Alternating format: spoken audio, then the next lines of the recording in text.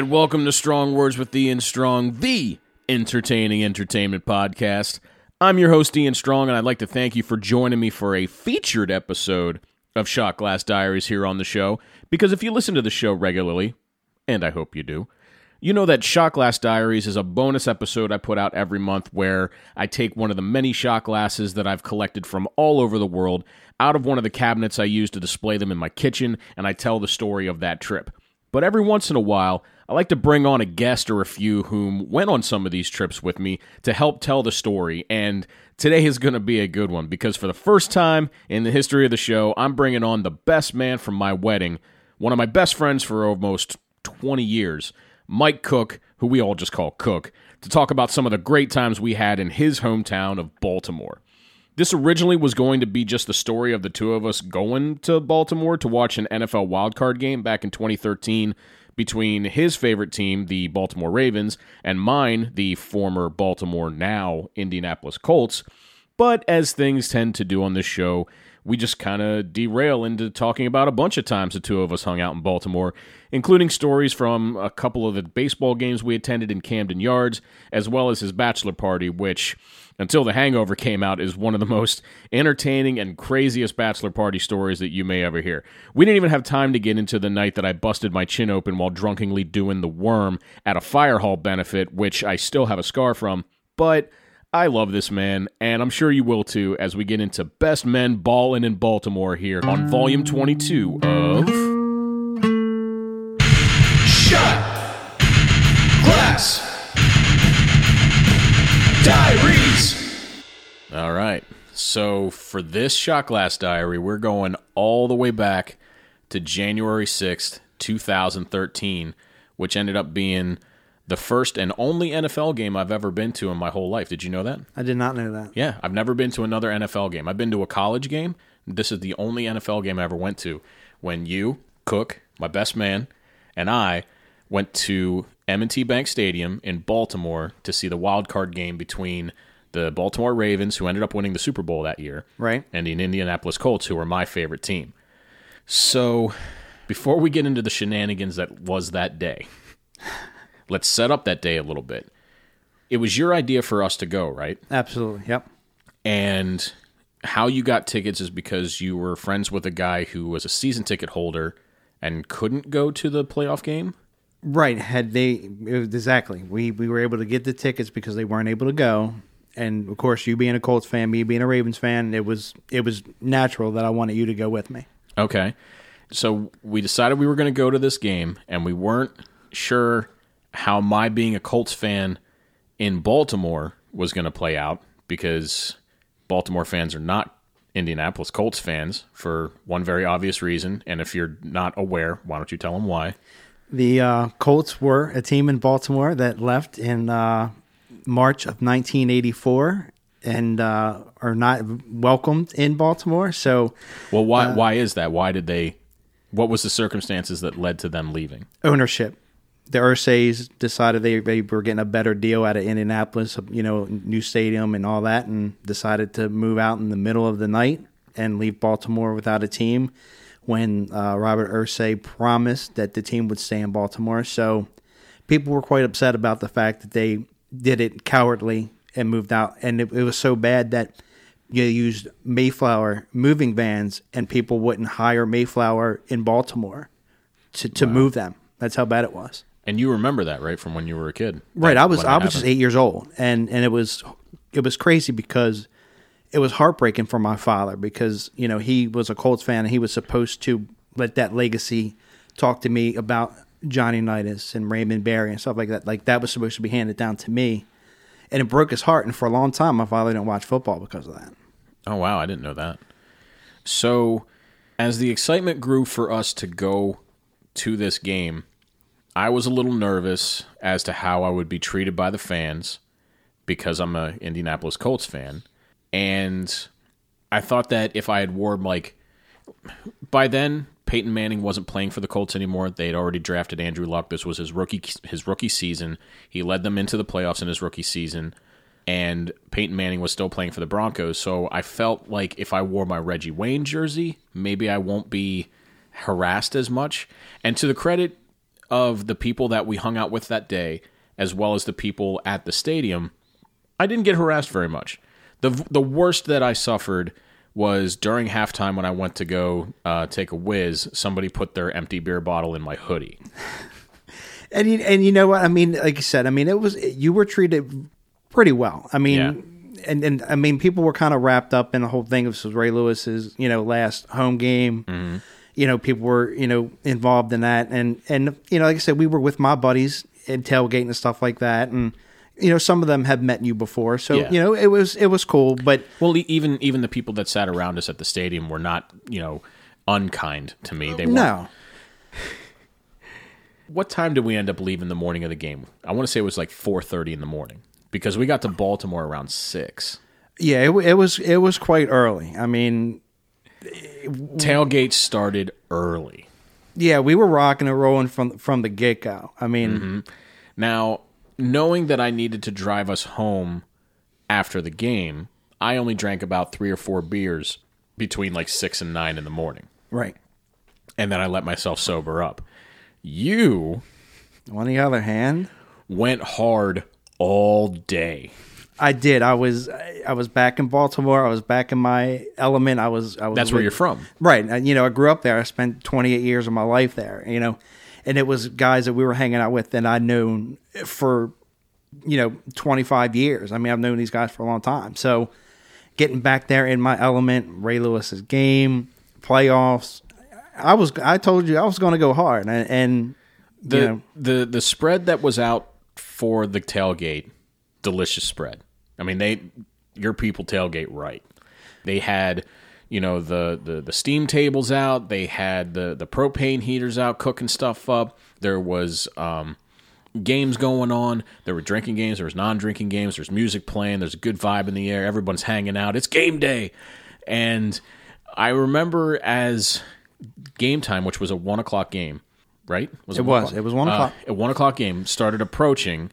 You guys were running out of beer to the point where you guys started playing flip cup with liquor. With shots. Yes, this is true. What a terrible idea that was. And at first I thought it was a terrible idea. But the more I played and the more we were having fun, I didn't realize how terrible an idea that really, really was until it was time to start walking to the stadium. Then it really hit me. What were you guys drinking? I remember it being blue.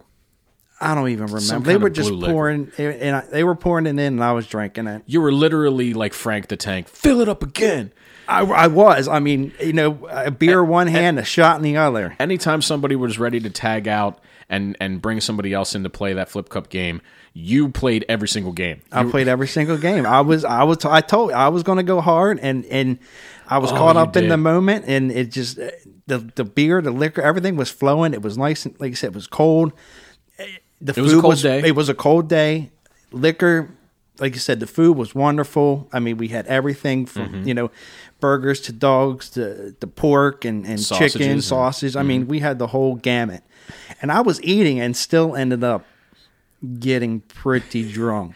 So I remember when it was time to walk toward the stadium. Now, I'd never been there before. How many times would you say you've probably been to Ravens games in that stadium prior to this one? 25. Okay. I mean, quite a bit. Yeah. So we're walking, and our seats are in the upper level behind the, I don't remember east or west goalpost. Right. It was the end zone. And I just remember, like, as we're continuing to walk up steps, you are starting to pant a little bit because you're like, I had no idea that there'd be this many steps. And it's crazy because I've sat in the upper deck of M&T Stadium quite a bit. And it did feel like we went up a lot of steps.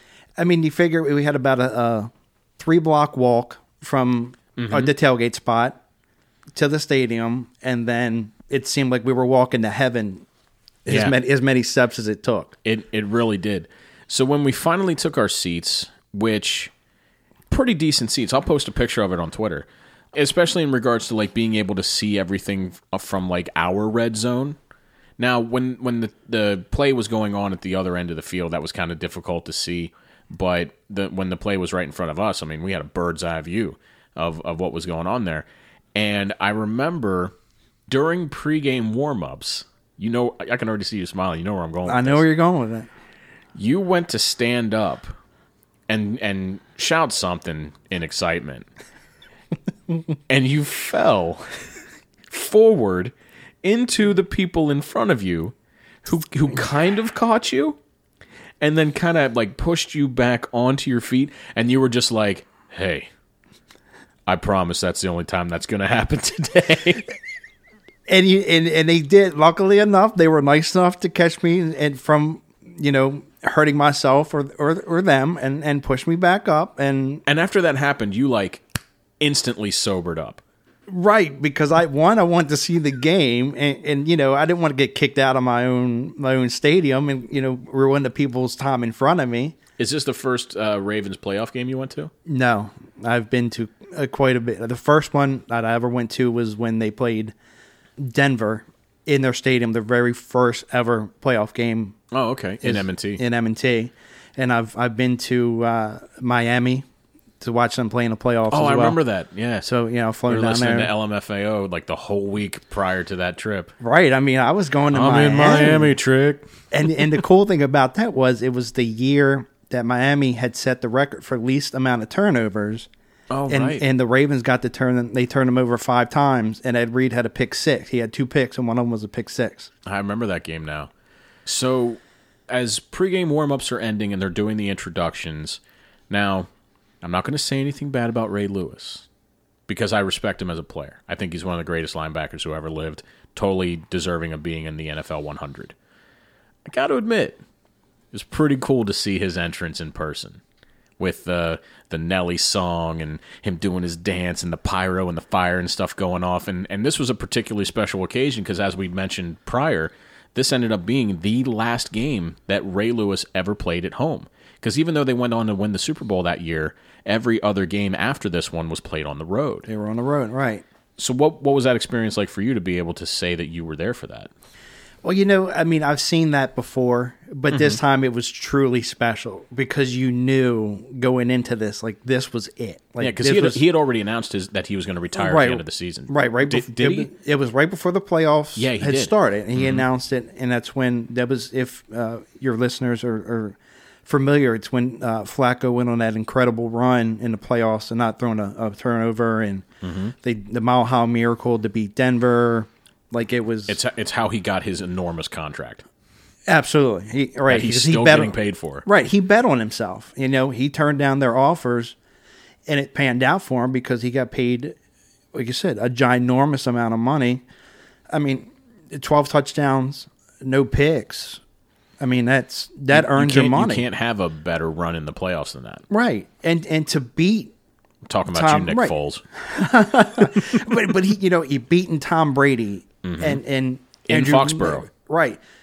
Peyton Manning in Denver, Andrew Luck, and then beating Colin Kaepernick, and that was the 49ers is, almost like a Lamar Jackson. In the Super Bowl game that had the infamous blackout. The Mercedes-Benz, right. Yeah. Yep. And the Superdome. And still to this day, we think that because Baltimore was running up on the score that the NFL had to do something about that to keep, because in the first Super Bowl the Ravens won, they beat up on the Giants. So, I mean, this was going to be another Was that whooping. 2000? It was 2000. That was Ray's rookie season, right? And it was not his rookie season, but I'll edit that out. It was the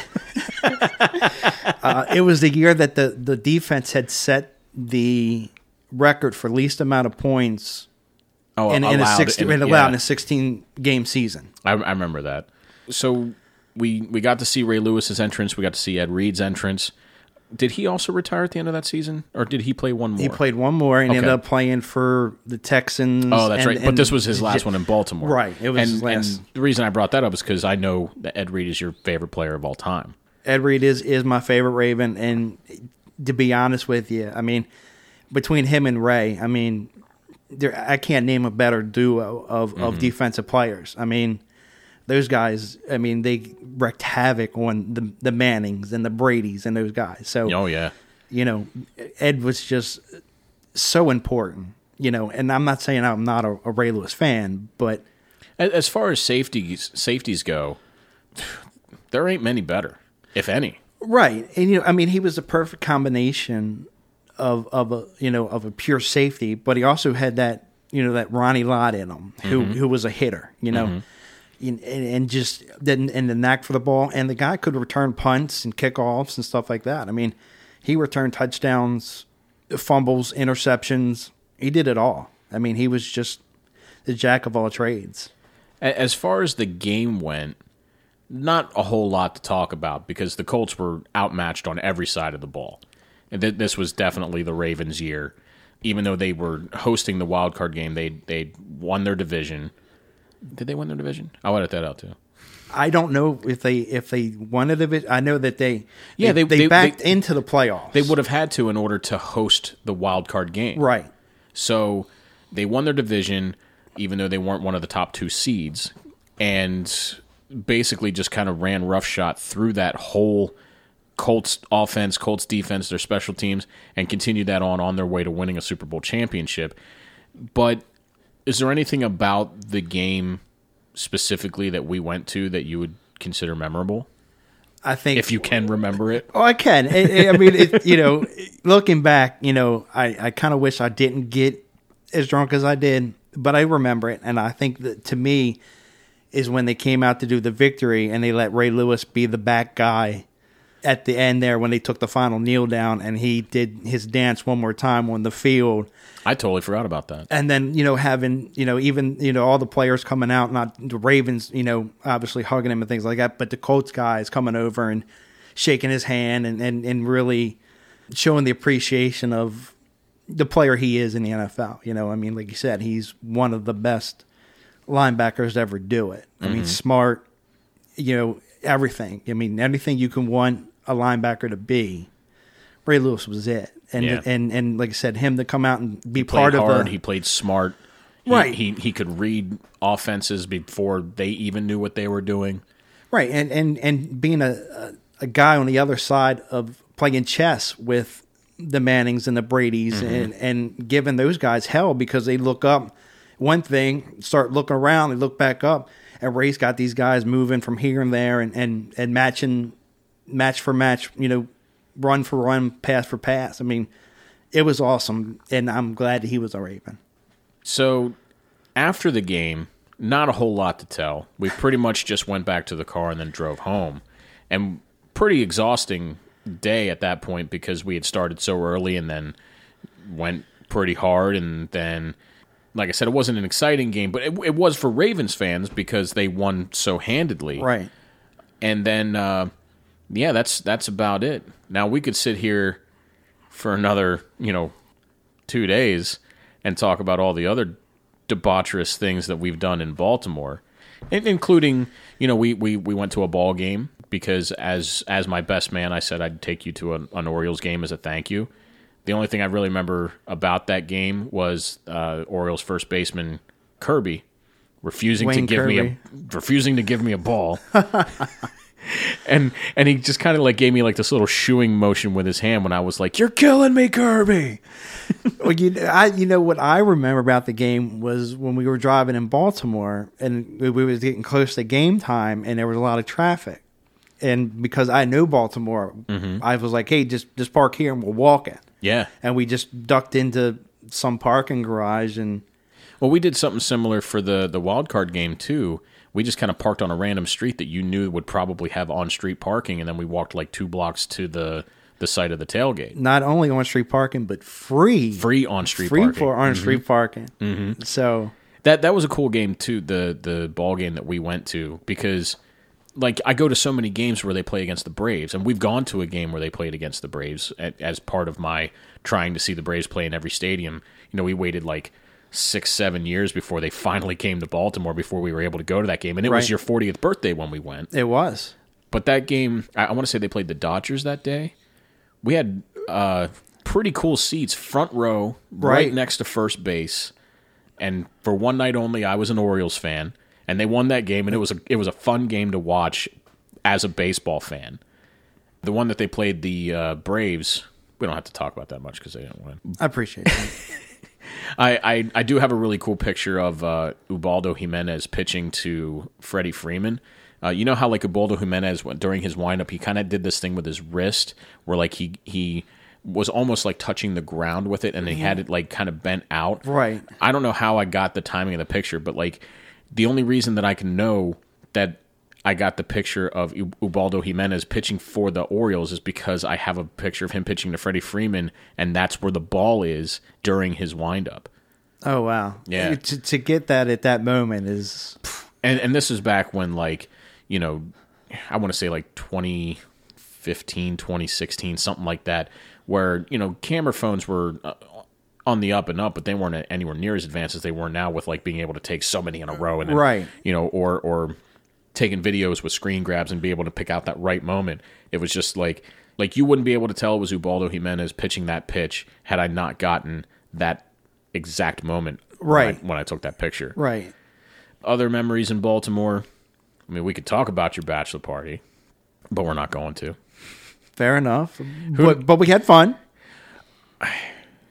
We'll do a Cliff Notes version. I drove us down, you, me, and Chunk. Yep. Chunk's a good friend of ours that's no longer with us, and we miss him every day. Absolutely. And we were the only three from Central PA who went to Baltimore, right? No, because your dad went and your uncle went. But my dad wasn't living in... Oh, he was still living down there. He was still living in Baltimore. Yeah, he moved... Well, he lives where you live in Delaware now. Right. So the plan was we got a party bus so that none of us had to worry about drinking. And... your uncle had recommended a place right off the bat saying, like, I heard the girls are great here. We got to go there. We get there. I wasn't your best man, but I kind of, like, assumed the role that night, at least in terms of, like, trying to get everybody on the same page for your entertainment. Right. Because I was also, like, the only sober one. Yeah.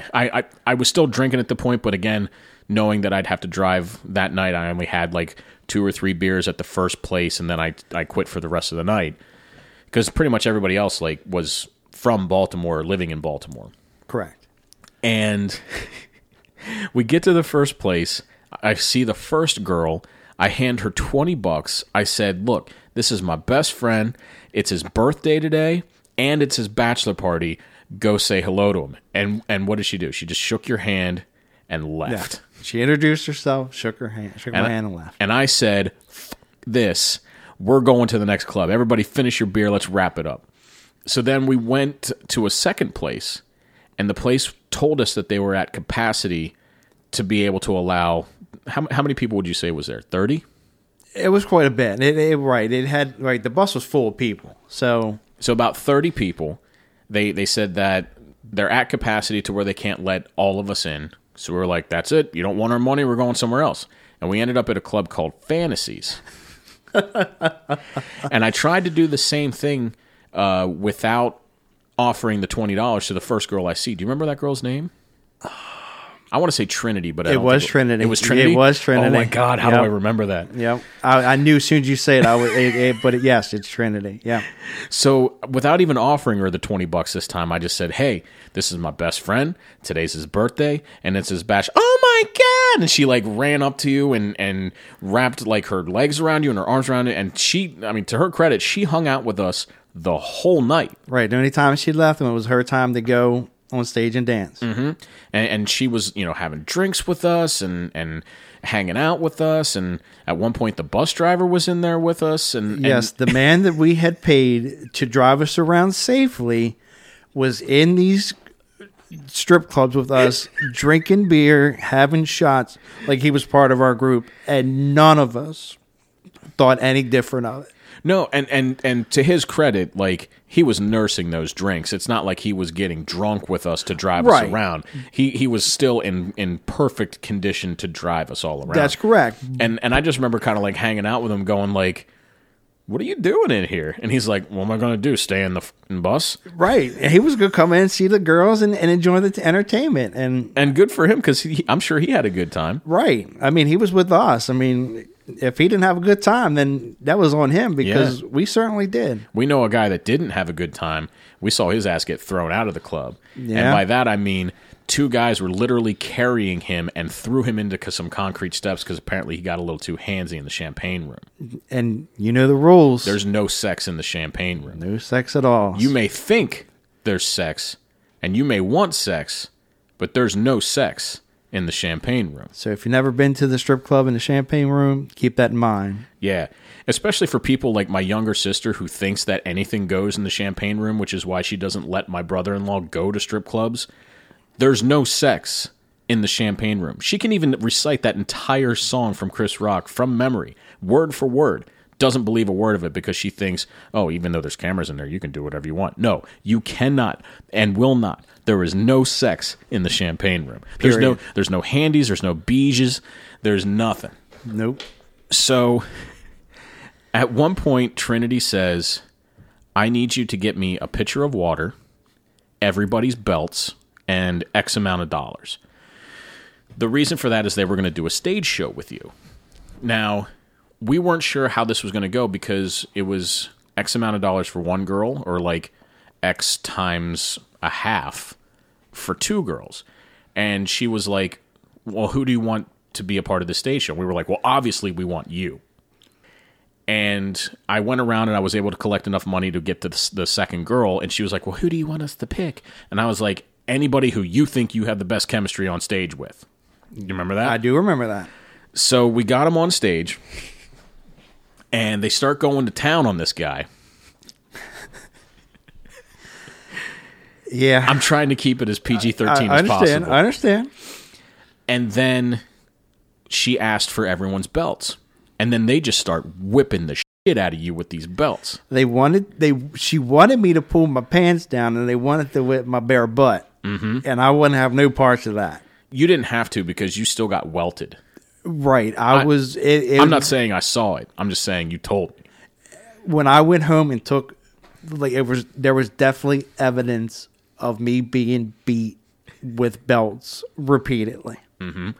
And then they went back to town on you. They did.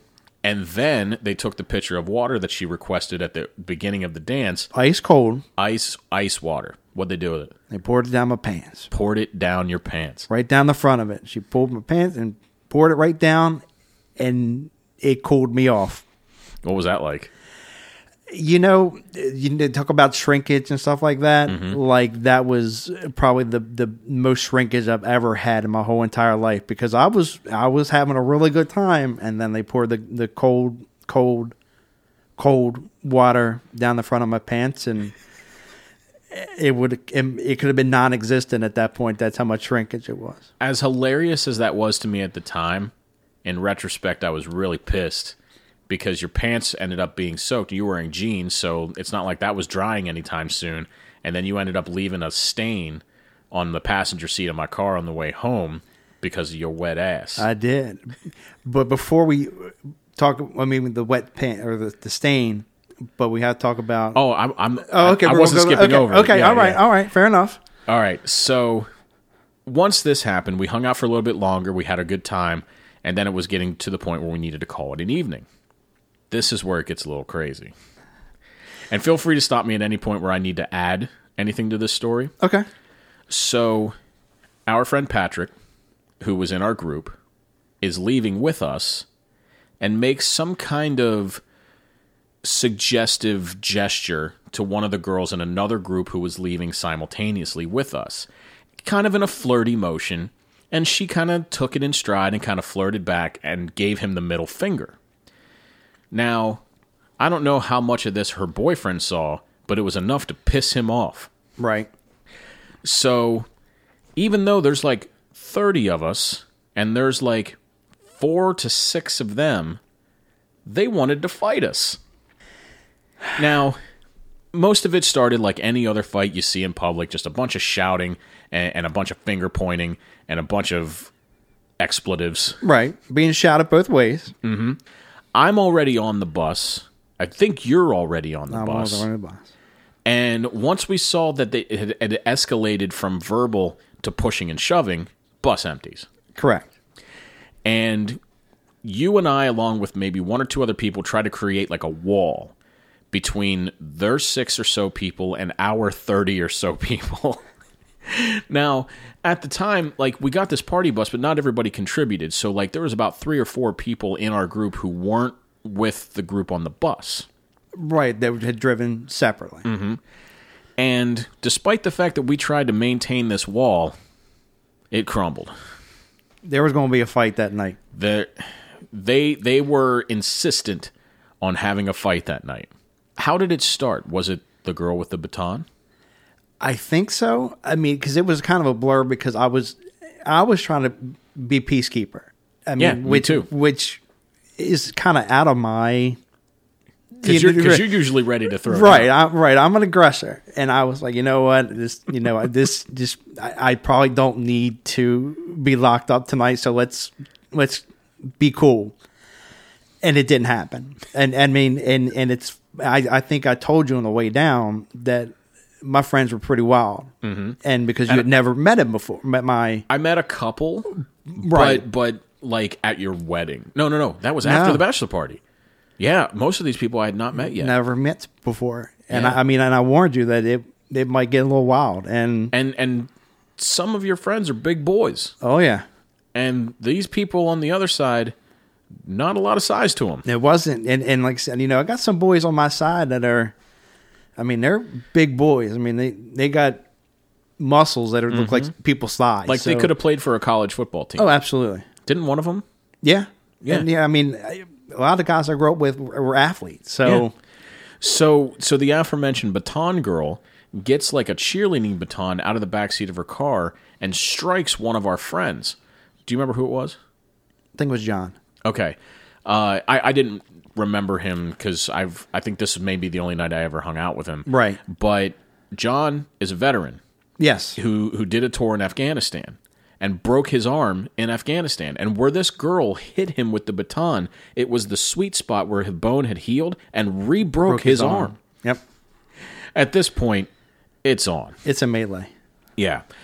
Immediately, your uncle, basically to try to keep this weapon-wielding woman, try saying that 3 times fast, away from the rest of the group, basically like choke-slammed her onto the hood of her car and just kind of like held her there to keep her from escalating things further. It sounds worse than it is, but it was spectacular. And it needed to happen. Like, she would have tried to beat anybody with this baton. She broke somebody's arm. Right, she was whipping it around. Yeah. So the melee is on. You and I are still trying to separate people. Eventually we do. And security comes out and says, this parking lot needs to be cleared out in the next 5 minutes or we're calling the cops. So we all start kind of going back onto the bus. Now, like I said, not everybody in our group was on the bus. Those people are on their way to their vehicle. The people from the other side who tried to escalate things got in their vehicle and tried to run down the people who weren't on our bus. So here we go again. Bus empties. A lot of pushing and shoving, a lot of escalating, de-escalating. And I just remember I'm standing like next to the bus. I'm not even getting involved in this point because there's just too many people. And I say to the bus driver, we got to get all these people back on the bus. And he was like, we got to get all these people back on the bus because I am not going back to jail. His exact words is, everybody get back on the bus because I am not going back to jail tonight. I will never, ever forget him saying that. Me neither. That's his exact words to a T, because I am not going back to jail tonight. And eventually we do get people back on the bus. Now, somebody from our group threw a bottle through the driver's side window of the other people's vehicle and then punched him in the face. Correct. Now, he's still kind of driving away. He slams on the brakes, and then he decides he's going to throw it in reverse and try to run down our people again, but he comes about 5 feet from going into the building. And then he just shouts from outside his window, Sunoco, down the street. You pussies better be there. And he takes off. And we're just laughing. Right, because we weren't following. We're not going to Sunoco. Right, we weren't going to follow. There's just no way. Like, they had enough. Like, it was enough. It was time to go. So we get on the bus. We're starting to head back to the meeting point. We pass the Sunoco, and the guy is there waiting for us like, what's up? And then we all just kind of start throwing shit at him. And it was funny because the bus had some windows or something that were busted out, and there was the like black trash bags over the windows.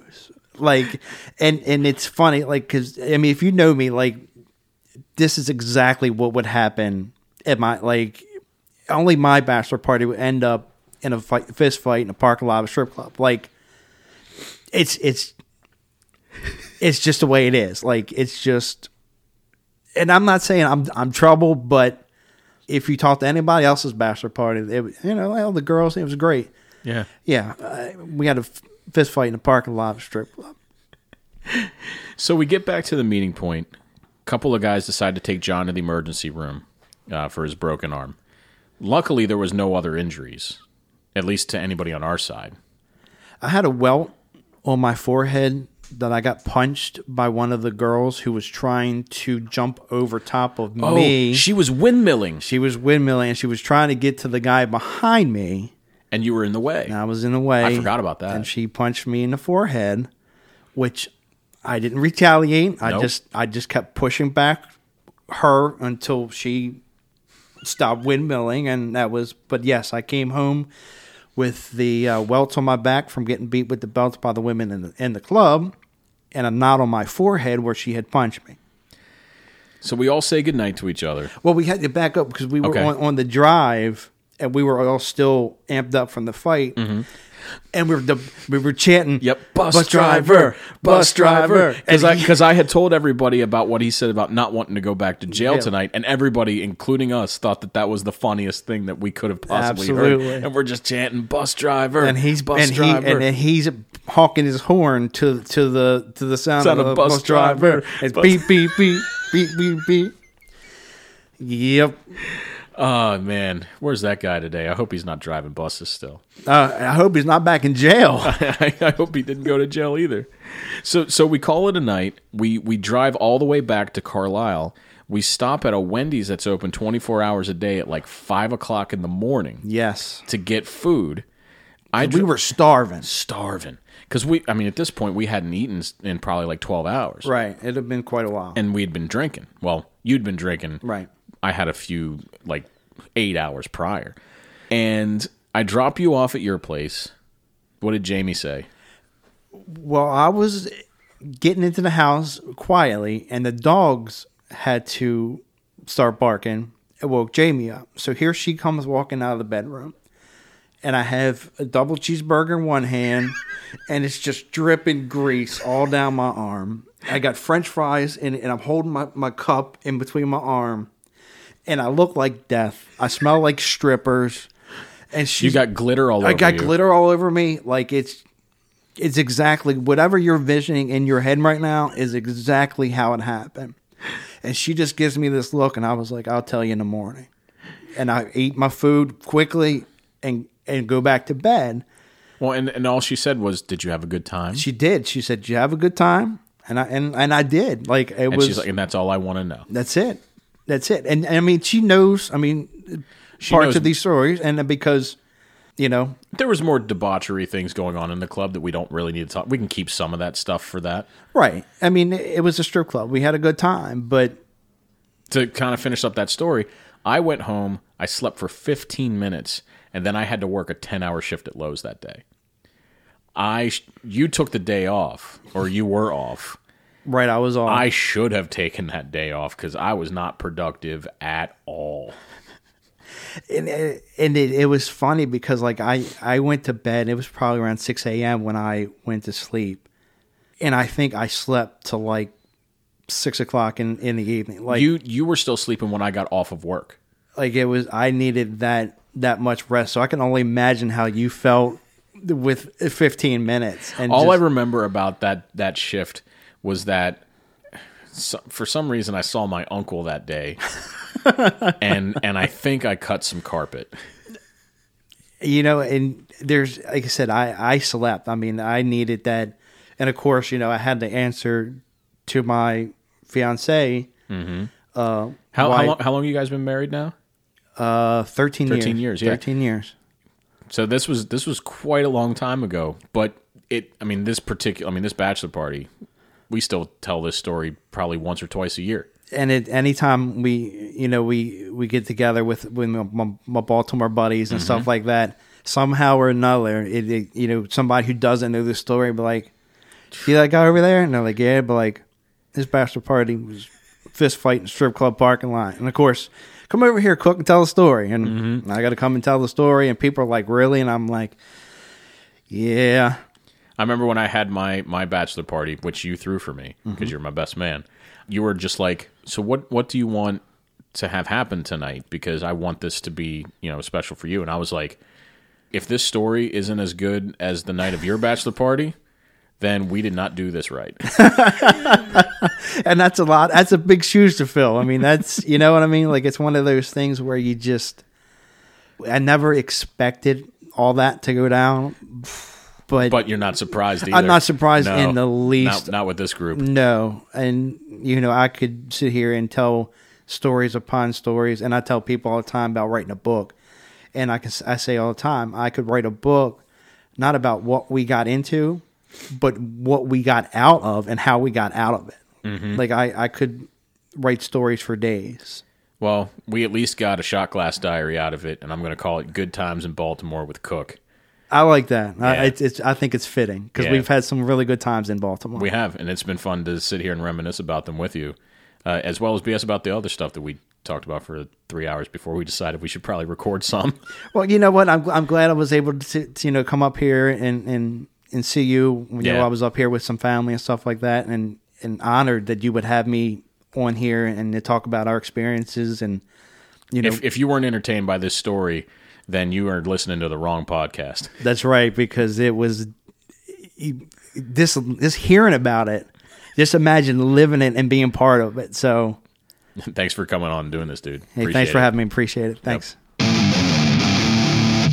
If you listen to this show regularly, and I hope you do, then over the past couple of months, you've heard me mention how much my quality of sleep has improved since I started using Rolling Acres CBD and CBG products before I go to bed.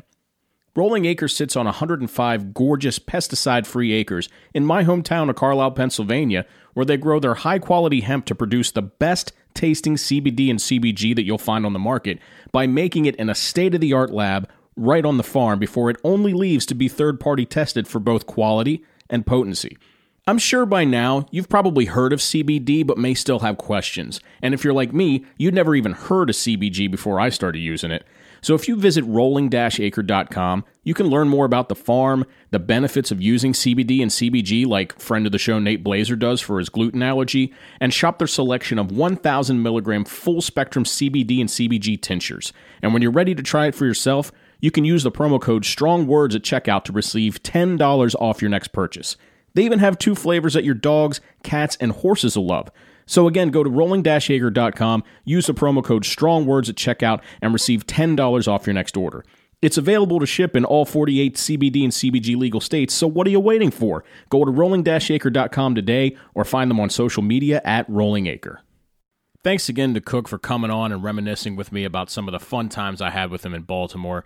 If you find him on Facebook, give him a follow because he has one of the most entertaining and informative feeds in the social media game. And as with all Shot Glass Diaries, if you'd like to see photos from some of these trips or of the shot glass itself that I used to commemorate them, you can find them and me on Facebook, Twitter, and Instagram at Ian Strongwords.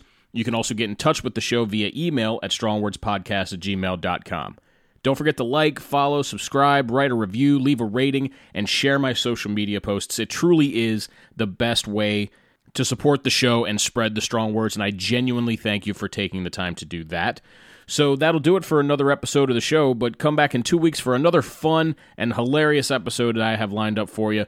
If you remember last summer, I had my best friend in the whole world, frequent guest, one half of the awesomely strong musical comedy duo Captain Awesome Dan Freet onto the show to watch Tenacious D in The Pick of Destiny as we did a watch-along with Awesomely Strong.